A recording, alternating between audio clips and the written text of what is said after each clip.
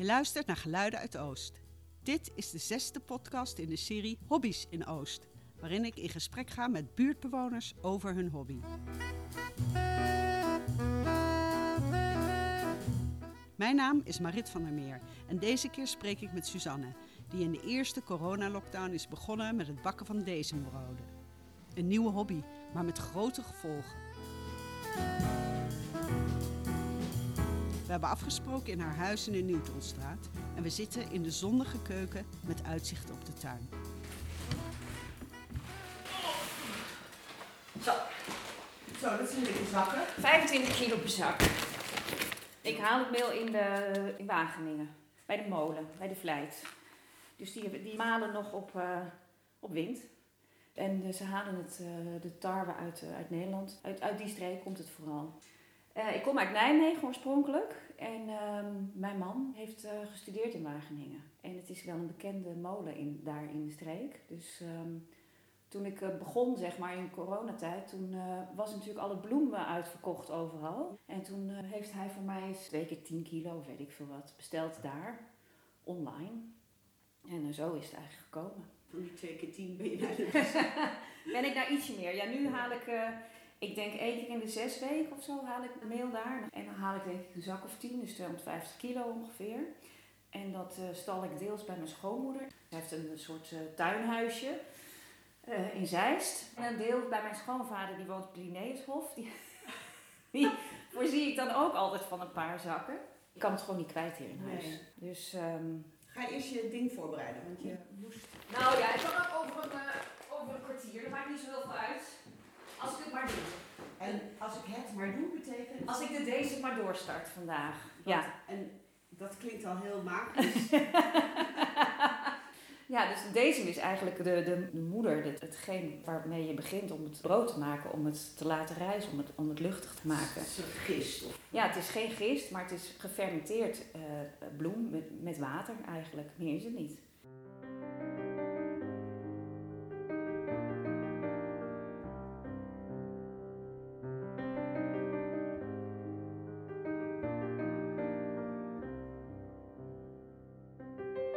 Mijn naam is Suzanne Korbeek en ik heb een zeg maar microbakkerij aan huis. En die heet Bakkerij Mas. En Mas, die naam heb ik dus bedacht, of althans, die heb ik helemaal niet bedacht. Maar mijn overgrootmoeder heette Mas. En toen zei later iemand tegen mij, weet je wel wat het betekent, Mas? Mijn moeder is van Indische afkomst. Die zei, weet je wat het betekent? Nee, geen idee. Die zei, het betekent goud. Dus ik dacht, nou... Ik hou het. Zo heeft het moeten zijn. Ik dacht weer aan het Spaanse mas van meer. Nee, zeg maar. Ja, maar dat kan dus ook. Maar ik vond het in de Watergraafsmeer ook wel weer mooi. Oh ja. Ik dacht, ja, wat moet ik nou met die naam? Vond ik het allermoeilijkste.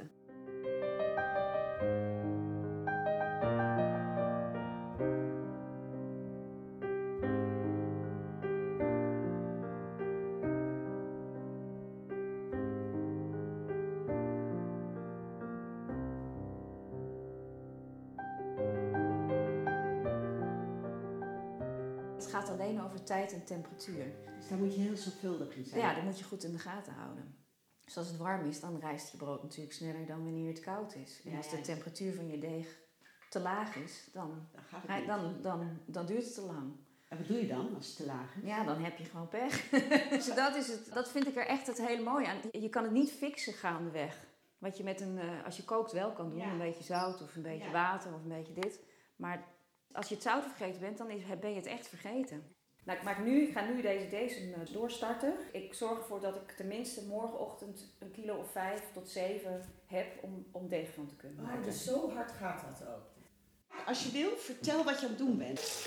Ja, dus ik ga van die kilo, deze maak ik dan 5 kilo. Dat doe ik door warm water toe te voegen. Het moet ongeveer 45 graden zijn. En dan doe ik er 2 keer zoveel water bij. Zo. En dan 2 keer zoveel meel. Dus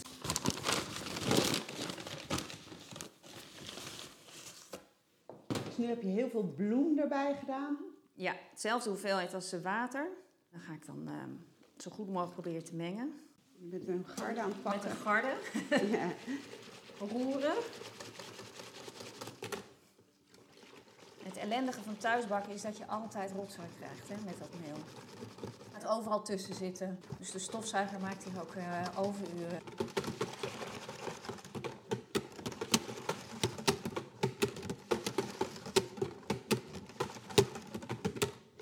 Zo. Moet het op een warme plek zetten. Dus ik zet het dan gewoon in de oven met een bakje heet water. Normaal zet je het in een rijstkast. Ja. Maar die heb ik niet. En dan laat ik het 1,5 of 2 uur staan. En dan gaat het zo bubbelen als het eruit zag. Dan zet ik het koel weg tot de volgende dag. Of als ik denk, ik heb nog meer nodig, dan maak ik weer bij.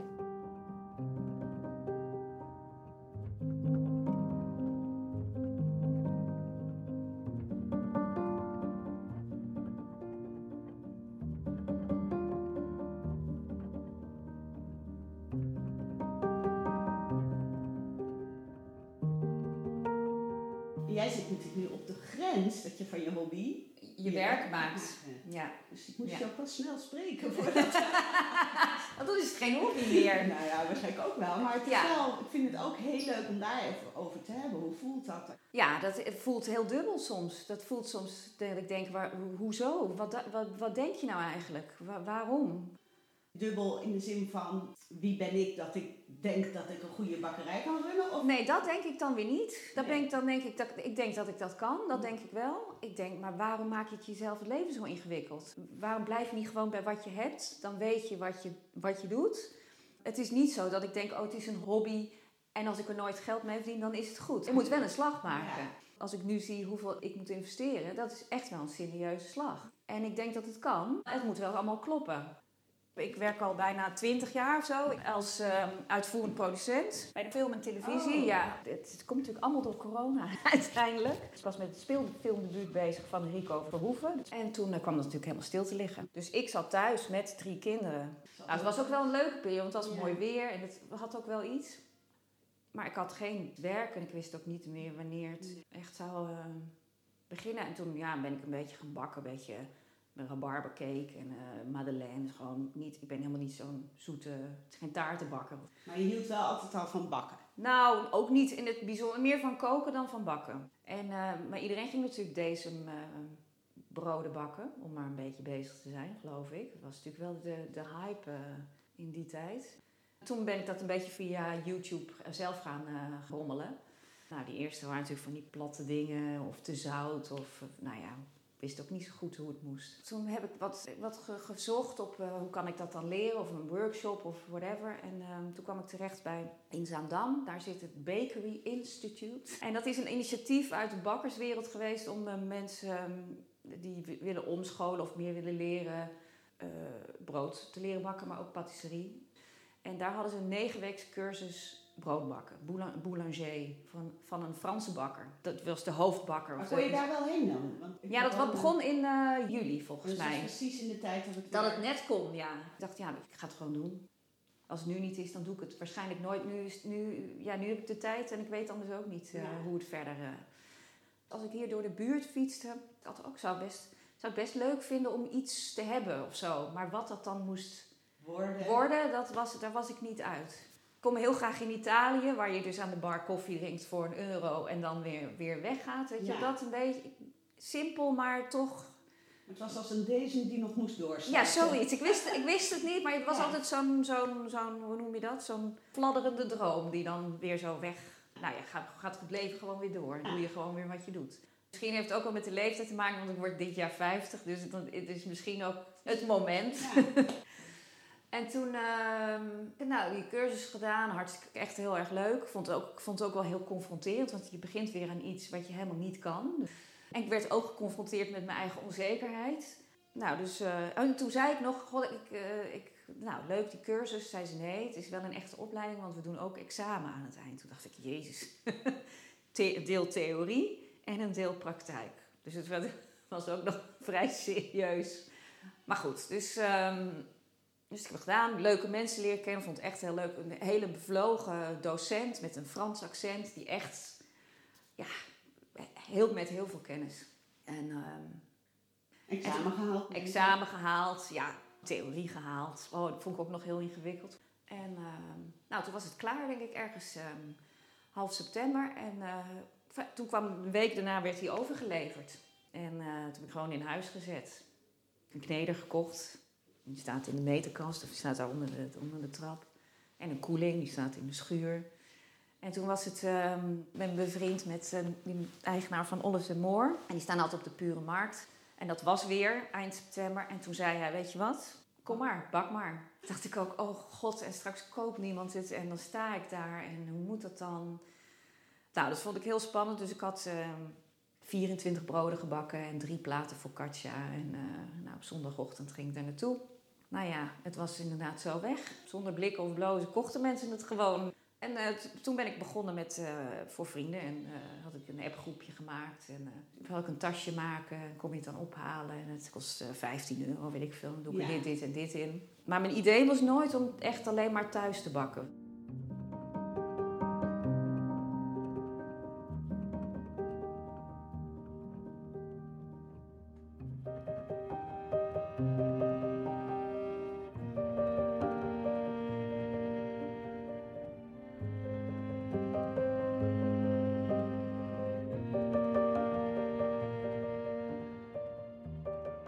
Ja, hier op de hoek staat dus al jaren geleden was daar een nachtcafé. Ja, waar de hele buurt allerlei wilde verhalen over heeft. Oh, ja, dat was ook niet. Dat ging om 11 uur 's avonds open en dat sloot om 4 uur. En er kwam echt wel, ik weet niet, er gebeurde van alles. En dat is gesloten, ik denk wel een jaar 4, 5 geleden. En toen 2 jaar geleden, ook in die coronazomer, toen zag ik dat de eigenaar de pui vernieuwde. En toen heb ik ze gebeld van, ik ben wel geïnteresseerd. En dat heb ik een beetje aangehouden. Toen vorig jaar zomer, toen zeiden ze, nou kom maar eens langs. Nou, zo is het gekomen. Het heeft eindeloos geduurd. Ze moesten er best wel wat aan doen. Het was echt een uitgeleefde vies café. Per maart of zo was het klaar. Nou, ik wist wat de huurprijs was. En er zit dus een horecavergunning op. Het is best wel een goed hoekje, denk ik. Want waar zit het precies? Newtonstraat 101 is het. Bijna naast de BVD fietsenmaker. Oh, ja. Nou ja, die begon ik dus te huren. Toen heb ik heel lang doe het wel, ik doe het niet. Ik dacht, ik doe die ovens weg. Ik ga gewoon weer films. Maar ik dacht, nee, als ik het nu niet doe, dan doe ik het nooit meer. Nee, dan wordt dat verhuurd aan iemand anders. Ja. En dan is het... Nee, bovendien heb je dan op het punt gestaan om het te kunnen doen en je hebt het niet gedaan. Ik heb het niet gedaan, en uit angst. Uit angst, ja. Het was echt... en toen heb ik zo gedaan en ben ik gesprongen en toen heb ik getekend. En nu huur ik het. Ja, wat is jouw droom met deze winkel? Ik denk dat ik het niet te ingewikkeld moet maken voor mezelf in het begin. Gewoon een aantal soorten, zodat ik wat routine daarin krijg. Ik ga koffie serveren. Ik heb wel wat voorbeelden gezien, bijvoorbeeld in Kopenhagen. Van dit soort crossover, zeg maar. Dus het is een bakkerij met een restaurantfunctie. Bijvoorbeeld eenvoudig diner op vrijdag en zaterdag. Ja, en dan zeg ik tegen mijn man... Nou, en dan begin ik de volgende in Noord. En dan een in West. En dan een in Zuid. En dan stop ik ermee. Dat is een beetje... Wat voor brood eet je zelf het liefst eigenlijk? Oh! Nou, ik vind vers gebakken stokbrood heel erg lekker. Ik vind focaccia heel erg lekker. Ja. Dat loopt ook echt heel goed.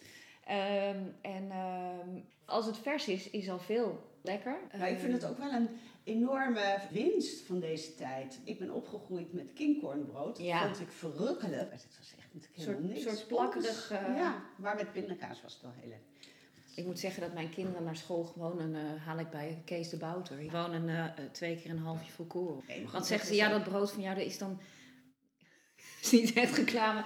Maar ik snap het wel, dat als dat in het trommeltje zit de halve dag, dat een beetje hard...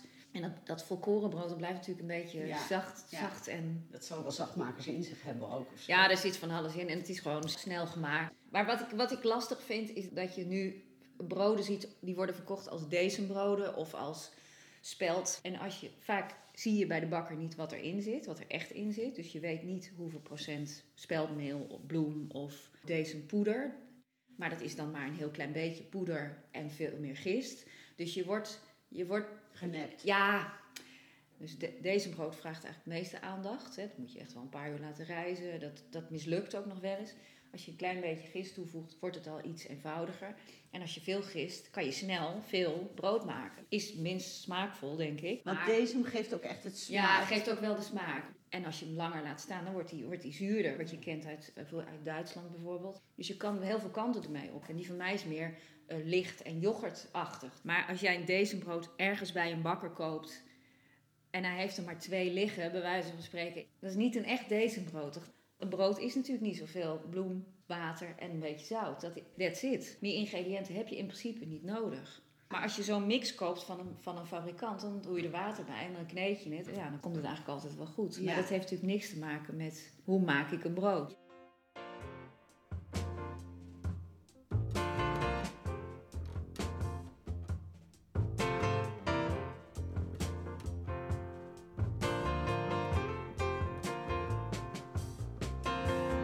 Eén vraag. Ja, de oorlog in Oekraïne. Ja. Hoe beïnvloedt dat jou? Nou, dat beïnvloedt natuurlijk tot op heden. Maar de molenaar zei, ik heb nog voldoende. Want omdat ze het hier verbouwen in Nederland. Ik heb nog voldoende voorraad tot het eind van het jaar, zeg maar. En ik lever alleen mijn vaste klanten. De energieprijzen zijn natuurlijk heel hoog. Dus ik weet niet precies waar ik uit ga komen zo meteen als ik open ga. Niemand weet natuurlijk waar dit eindigt. Nee.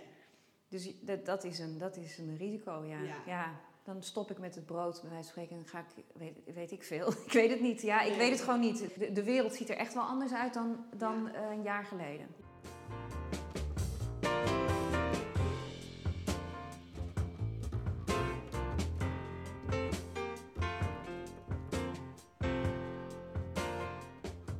We lopen nu naar de nieuwe bakkerij. Nou, oh, wat een mooie ruimte. Heel zonnig. Het is heel prettig. Ja. Beschrijf eens even hoe je het dan gaat doen. Hier komt een bar. Hier komt de oven met 3 lagen en een rijstkast eronder. Dan komen hier 2 enorme koelkasten. Hier komt dan een werkbank met een opstaande rand. En dan loopt eigenlijk die rand door in een soort bar waar je aan kan zitten. Daar in de hoek kan je staan, koffie drinken. Nog een paar tafeltjes hier en daar. En ik heb wel een terrasvergunning aangevraagd, dus dat ik een paar zitjes bij... Ja, je zit hier lekker in de zon. En ik dacht, op zaterdagochtend kan je natuurlijk bij mij vers stokbrood met jam komen. Of, even lekker komen ontbijten. Heb je nog tips voor mensen die het horen en denken van... oh, dit vind ik echt ontzettend leuk. De tip tijd en temperatuur, dat is wel iets wat je in je hoofd moet. Dat zeg maar het belangrijkste onderdeel is om een brood te kunnen maken. Goede ingrediënten, want het is toch alleen maar bloem uiteindelijk. Dus als je kan, haal het bij de molen of je kan een goed boek kopen. Van Niemeyer, denk ik, om mee te beginnen. En dan moet je door naar de cursus. Ze geven ook wel workshops volgens mij van 2 of 3 dagen... waar je dan leert handgemaakt decembrood maken. Ja. Mag ik je ontzettend danken voor dit gesprek. Graag gedaan. En, dan moet ik nog even een selfie maken. Van ons? Ja, want die heb ik er altijd bij. Komen het best uit tegen een donkere wand, hè? Okay. Dat weet je. Heel goed. Ja, weet jij toch? Nou ja, ik ben daar wel heel slecht.